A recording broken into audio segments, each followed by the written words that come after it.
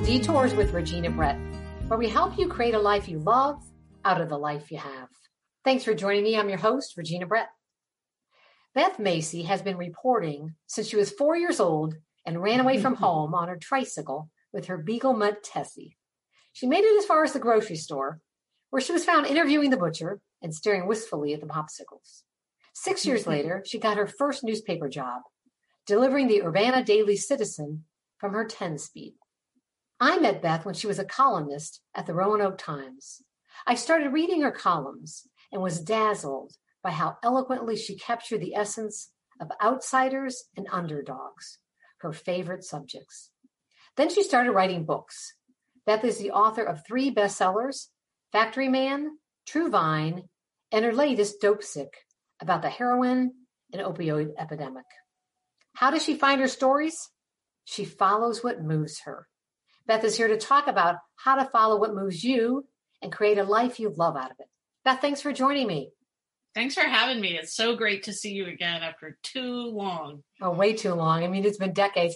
And I don't remember the moment I met you, but I felt like God dropped this little alien from the sky that matched me. And I had always felt so alone as a writer. And there you were right in front of me. Same here. And I think at one point we even realized our birthdays were one day apart. We're like solstices. And, I want to start with that idea of having a mentor. We became writing partners. And I remember our goal was to kind of write every day and share things. And for a while it worked. And then I think I just got intimidated because your writing was so good. But that idea of having somebody to kind of be your partner and be accountable to, how has that shaped your writing? Yeah. So we met at a columnist conference. I believe you were at the Akron paper and I was at the Roanoke paper. And we were both sort of unicorns in our communities. We were women writing columns about things that moved us, which moved women readers at a time when, at least at my paper, the editors really weren't that dazzled by that thought, even though women buy things. So they're the ones advertisers are targeting. And so we both were kind of sharing the stresses of that. And I remember you used to work at home, like on the days your column came out, because of the guff you used to catch from fellow colleagues. And then I started doing that too. And then the thing we started doing, and guys, this was before email. There was a time before email. And Regina and I used to print up our drafts and mail them with a stamp to each other at our homes. And we would write, encouraging thoughts. And the thing that always dazzled me about you, and I've learned this from other people I really admire who made a big impact on me, was just how organized you were. Like I remember you had these files, A, B, C, D, every letter of the alphabet. And when you would have an idea, you would put it in this folder. And then when something would happen to spark an idea, you would already have information that you would put in this folder, because this was before the internet. And I just thought, I think Louis Pasteur said, chance favors the prepared mind. Chance favors the prepared mind.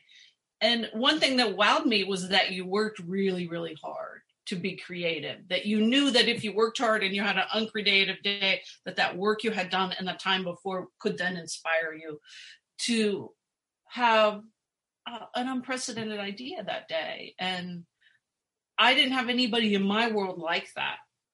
And that really helped me. Well, it's funny you mentioned that the before the internet, because there was no Google to research things. So I literally would cut everything I would read. I'd save like things from restaurants with an idea. I had all these things, and I just kept this giant file system. But it was bouncing off ideas of people like you. I could bounce them off of and kind of have them celebrated instead of just kind of getting demoralized. There were a lot of male energy in the newsroom when we started, and I think we were sort of like going Oprah on people in a way. I mean, if it was anything touchy-feely or inspirational, it was like, I had editors that sort of held their nose, and put up with me. Yeah. Yeah. I had some that made just demeaning, demoralizing remarks at some of the things I read that my personal readers really liked. Right. And when all this Me Too stuff came out a couple years ago, I didn't have any stories of overt sexual harassment, but I kind of got a mini PTSD flash of the way you and I were both treated, which was totally emotional violence in some ways. I mean, it was, I wouldn't treat my worst enemy the way I was treated by some of my colleagues, just belittling, demeaning. And I remember at one point I never found out who it was, but a friend said they're taking account to, they're doing a bet on how many times you write about your family. Like, and whoever gets the right amount. And my friend stuck up for me and she said, guys, she doesn't do it that often. But so what if I did, like everybody's in a family. And so I just learned a lot about that. When you find somebody that's doing something that you want to do and has figured out how to improvise or adapt around it, which you were doing. I mean, I think that's when we get into tight situations like that and we know we're not fulfilling our calling, we need to seek out mentors. Ever since then, I've done that in various different ways and venues. I want to talk a little bit about that calling, because for me, that calling for me as a journalist was to comfort the disturbed and disturb the comfortable. And the comfortable don't like being disturbed. And sometimes the comfortable were editors who didn't want me to write about that touchy-feely stuff, but that's where people live. I tell people don't go to bed usually thinking about global warming. They think about, is their kid going to get into that college, or are they going to get COVID? Or their world is more personal. And I have a sticky note I keep on my computer that says... That's so funny, because I just reached a sticky note. I have a bunch of them. Hilarious. Yeah, so mine says, love what you write and love the people reading it. And I got to remember, Beth, I write for the readers, not for the editors or the critics. You sent me a note, and this used to be on my computer like 5 computers ago. It said, and I probably have it memorized, I might mess it up, but you said, you are not writing for the politicians and the CEOs and the editors. You're writing for the waitress at Denny's who's been on her feet all night long being, harassed by whoever. And you said it much better than that, but I did have that on a sticky note. And what I have right now is hold power accountable. I also have like little things like quotes from, about how to get over anxiety. Just what I'm always looking for, little tips that can be touchstones. There's one I'm reading right there that says, it's from Sarah Stillman at the New Yorker, says, as I get deeper in this writing, I realize that almost every story is a more interesting and more meaningful story because it's as complicated as it is. And I think in my early career, I used to kind of run away from complicated things because they were going to challenge people intellectually or maybe challenge their political beliefs. And I realized that as I just got deeper into it, that was closer to where the truth lies. That's really beautiful.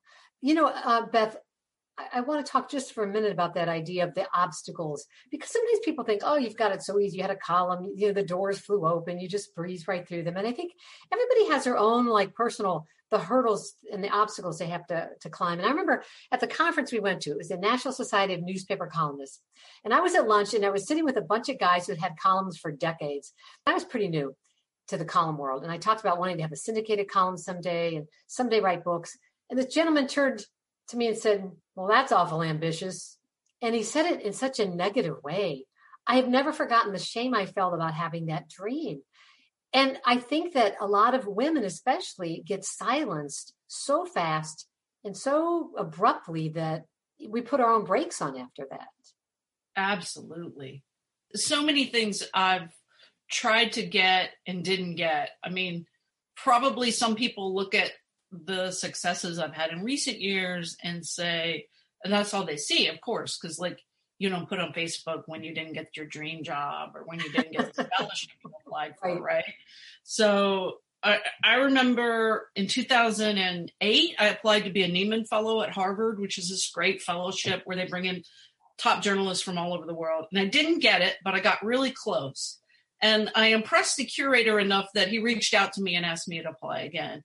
And, I was kind of crushed because I had a huge public speaking phobia at the time. And it was one of these panel interview type deals where you had, before you could even catch your breath from answering the last question, another person would come in with another question and you just sort of felt beat up at the end. And I wasn't particularly good at that venue of facing a bunch of people, but I crushed it and I didn't get it. And so I was really upset. And then I thought, well, what the hell? I'm going to try again. And I just barely got it the second year, but I got it. And those people then became my Reginas of that period in my time. I mean, all of our family vacations, like we have friends all over the world now. We've been to South Africa. We've been to Portugal. We go with a group of friends every year to this little island in Maine, and where we cook all week and take hikes and have a blast. But we also talk about our work, and that buoys me because we're all pretty much writing individually now, and we're our own bosses. And I know that those are the people I can call if I have a problem. Like a quick story about the last book, when my editor sent her first edits. The first time working with her, I'd had a previous editor at the same time, but it was so overwhelming. I mean, they were all really good edits, but it was so overwhelming that I literally had a panic attack. I couldn't sleep. I was crying. I said, well, that's it. I can't do it. They found out what an imposter I am. I'm going to have to give the advance money back. And my husband said, we can't give it back because we've been living on it. So the only way through it was to get through it. But I had this group of women mainly that I had met, and they were my Neiman friends. And one stayed up all night, like creating a Google Doc to help me answer my editor's questions. Another helped me sort through the structural problems. She's a real narrative writing expert. My husband gave me the idea for turning chapter 13 into the prologue. And, you know, it's bird by bird. You pluck it off one day at a time. And I didn't even tell my editor, like, in what a bad space I was, and how she had urinated on my manuscript. But I got through it, and the book is so much better. But if you're like me, and I think many people are, sometimes the anxiety can get a hold and really kind of paralyze you. You know, Beth, I'm glad you shared that story about, getting your manuscript back. The first book I wrote, and it was the old days where they sent you back a box with the manuscript. It wasn't on the computer. And there were all these red things everywhere. And I was like, but I thought, the only way to get better is to have somebody that gives you that feedback of how to improve. And I kind of wanted both, and I had both. I had one editor who said to me, I wrote this column about 50 life lessons that turned into my first book. Yeah. And he said to me before it ran in the newspaper, he goes, you'd be a really good writer if you didn't write this kind of stuff. And I remember thinking, and that's the one. And it became the most famous thing I ever wrote. I mean, it's in 22 countries now, but he was a good editor, but I needed more than just him. And I had that in a gentleman named Stuart Warner, who became a great friend and a great editor, who one day called me and said, those 50 life lessons are traveling the world. You should turn that into a book. And it was like the light bulb was like a street light, bing, in my darkness. And I thought, oh my gosh. And I did, and that launched my writing career. But if I had gone alone, one, I never would have become a columnist, never would become a journalist, because it's scary to do anything alone. So that idea of having partners is really important, and mentors. Absolutely. Being willing to just step out there sometimes. It's easy to kind of shut down and say, I'm not even going to try. When I met the person who led to my first book, which was Factory Man, so he was this kind of larger than life, third generation furniture maker. I didn't even want to know that I wanted to write books at the time. But suddenly I met one individual, and that's my favorite jam kind of story, like where you can really tell a lot through one person's lens, because I think we learn better as readers that way. So I met one person whose whole family represented the history of an industry. He had done this amazing, unusual legal thing where he sued China in a court of international trade to keep his factory going. And then, unlike his colleagues, he didn't just shut down the factory and pocket the proceeds. He used it to keep the jobs. And this was the moment when I decided this could be my first book. I was interviewing somebody about him. I hadn't even met him yet. And I said, well, is he a good talker? And you know this, like if you get somebody who's a good talker, your job is just easier, right? Yep. And he goes, a good talker? Are you kidding me? I mean, he was just like straight out of Faulkner. He goes, he says things like the effing Chi-Coms aren't going to tell me how to make furniture. And I was just like, I got to go meet this guy. So what I did after I had written the story for the paper, but before it had come out, I said, who do I know in my circle? I think I have a book here. Who do I know in my circle who has written books? So I called a friend, Roland Lazenby, who had written a bunch of books, mainly sports books that had done very well. He sent me his proposal. I mean, people are really kind if you ask, right? He sent me his proposal, and then he would send me little notes on email encouraging me. He was like, don't be scared. You're effing fearless. just little like daily affirmations. And then another friend who had, because I really didn't want to write a proposal because I had written one before and it had taken forever and it hadn't gone anywhere. And he said, well, I wrote mine with a newborn baby in the house. And then, the competitive person in me went, I can't be lazy. Ralph can't outwork me. So I did it. I wrote a proposal before work and after work, and I did it in 1 week. I think sometimes we think things are going to take so much time that we worry about them, when if we just sat down and did them, we could get them done. And the proposal was good enough to get me several agents that were interested in the idea. And then I was able to interview agents and pick out the one that I wanted, who then helped me shape it into something we could sell. And ultimately I was able to quit my job and just do the books, which thank God, because as you know, the newspaper industry has just imploded. Well, Beth, I want to pause for just a minute. We're past the halfway mark here. It went so fast. I want to thank all of you for listening to Little Detours with Regina Brett, and to our guest, Beth Macy. I know you have many podcast choices, and I'm really grateful you chose to listen to mine. Beth, that idea, follow what moves you. You follow the furniture workers. You've been all over the world, but there's something, does it like land somewhere inside of you where you go, aha, that's the story. Like, that's my path. Like, how do you notice? Yeah. How do you know what to follow? It's my neck, which is also my greatest source of pain, because I have TMJ, and my neck always hurts, right? But when the little hairs stand up on the back of my neck, I know I've got a good story. So like when my friend Joel said, he says things like the F and Chi-Coms aren't going to tell me how to make furniture.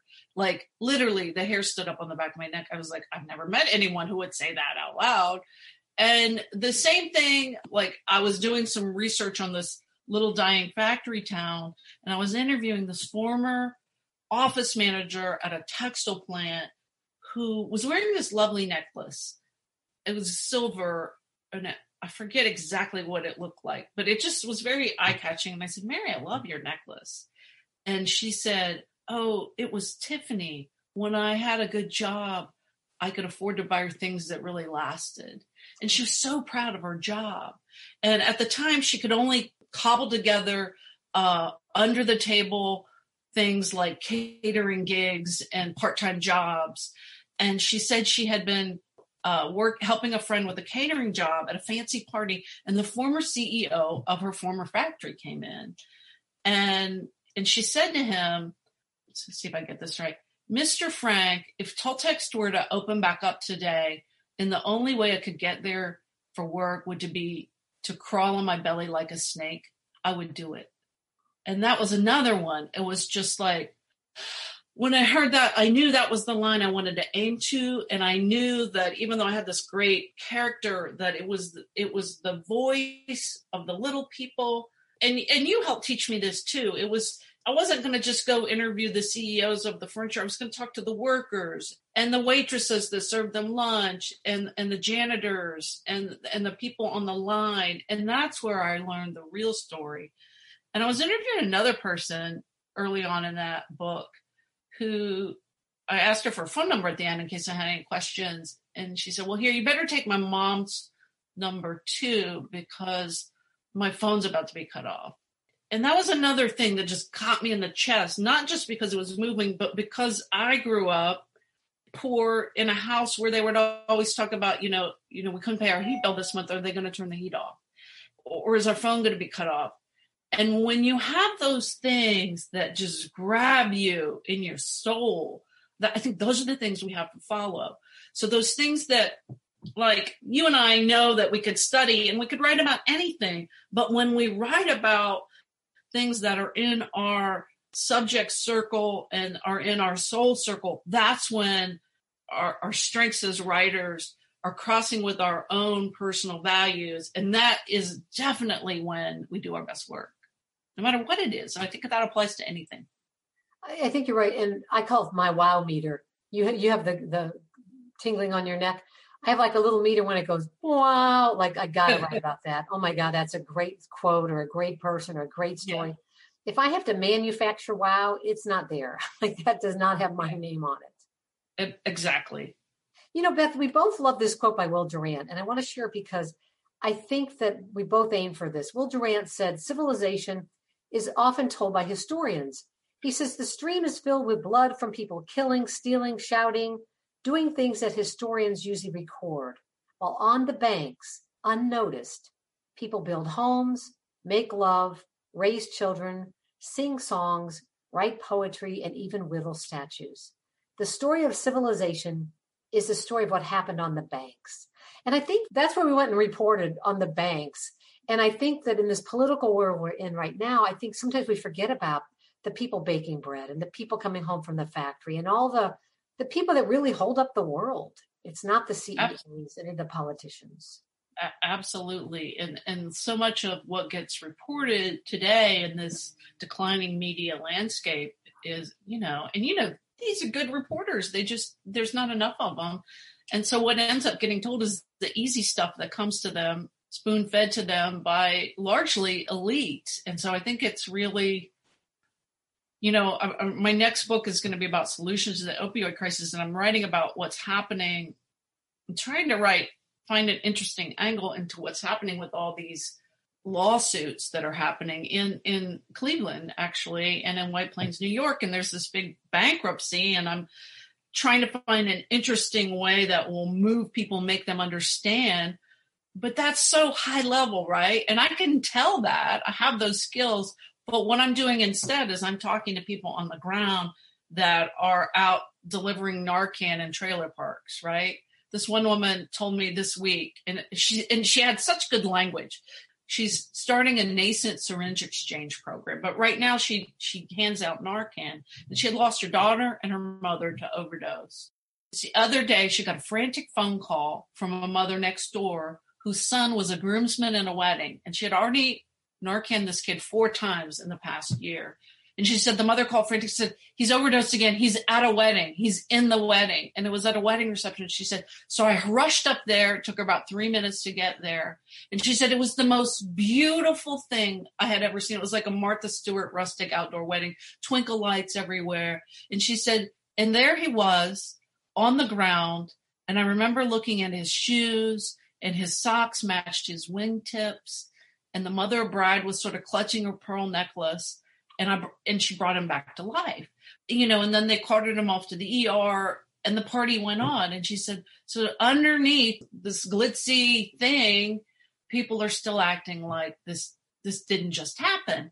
And so that's the kind of story that I want to tell, but it's kind of like, how do you give the context, but still have that gritty, harsh, beautiful story be the beating heart of what you're doing? And so that's what I'm trying to do. Well, what you just painted, I could see the mother clutching her pearls. I probably won't ever forget that. That's what I love about your writing, Beth, is you make it visual. You make it like all the 5 senses are there. You can smell the candles. You can feel the pearls. You can see the person on the floor. Your book, Dopesick, very powerful and very much needed, and really made some ripple changes all over the world, especially in Ohio, where in Akron, Ohio, we've been just devastated by the epidemic, Cleveland, West Virginia. And I wonder, what made you want to go after that book, Dopesick, and really try to harness such a huge problem and squeeze it into a book? Yeah, I had actually started writing about the heroin epidemic when it landed in our suburbs here in Roanoke, where I live, which is kind of right in the middle of the state, but it's sort of the entryway to Western Virginia and Appalachia. We're about 2 hours from where OxyContin first exploded in the mid-90s. And the story that everybody was talking about that summer was the fact that this wealthy kid in this suburb, which is featured on the cover of the book, I don't have it handy, but that the wealthy kids were doing heroin. And it just kind of, I wrote this 3-part series. Readers kind of spit up their coffee and said, what? Wealthy white kids are doing heroin. And I wrote this series that I thought would move people, if not to sort of start to humanize these people, but at least to say, get the leftover opioid pills that kids are starting out with out of your medicine cabinets.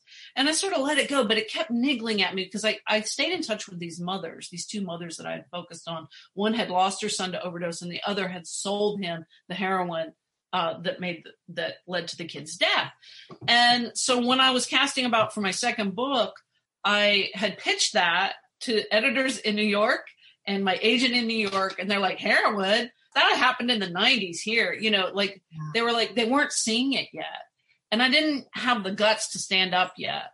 And it took like economists coming out in 2015 saying, yoo-hoo, people, we have a declining life expectancy for the first time in American history. And it was directly related to diseases of despair and overdoses. So then I was able to do that for my third book. And as you know, reporting from one community or one region for 30 years, and early in my career, I always thought you had to get to New York or whatever to do really good work.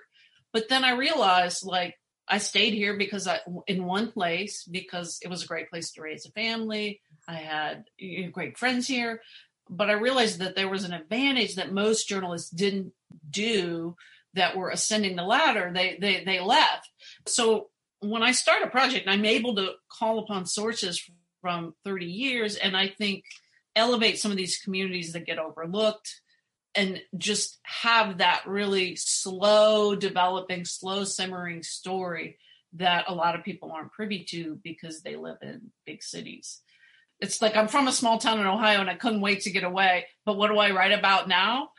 Like rural small towns. You can leave the small town, but the small town never leaves you. I feel like I'm still this kid from Ravenna, population 10,000, in a good way, because I pay attention to the guy who's, the janitor, the person cleaning the whatever, the parking attendant.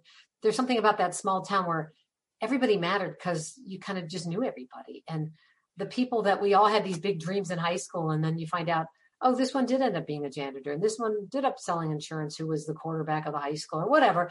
And you realize every life matters and is valuable, and it's not about the income and success level that we thought we were aiming for. So I'm glad you've not lost that sense of what matters. And Beth, we don't have much time left, but I wonder that idea of what's universal. They say, what comes from the heart reaches the heart. There's kind of a universal truth, whether you're in Roanoke or New York or LA, and it's part of that following what matters to you. And what are the truths that matter most to you? If you had to distill like the things that matter most to you as a writer, what would they be? Unfairness. And I think I got that because I grew up poor. And when I got to school and saw that there were people who went on these things called vacations, what are those? Who got multiple presents at Christmas? What's that?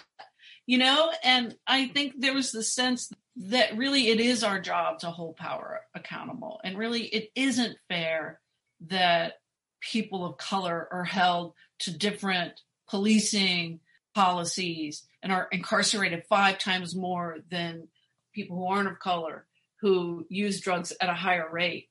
And so I think that is always what I'm aiming for.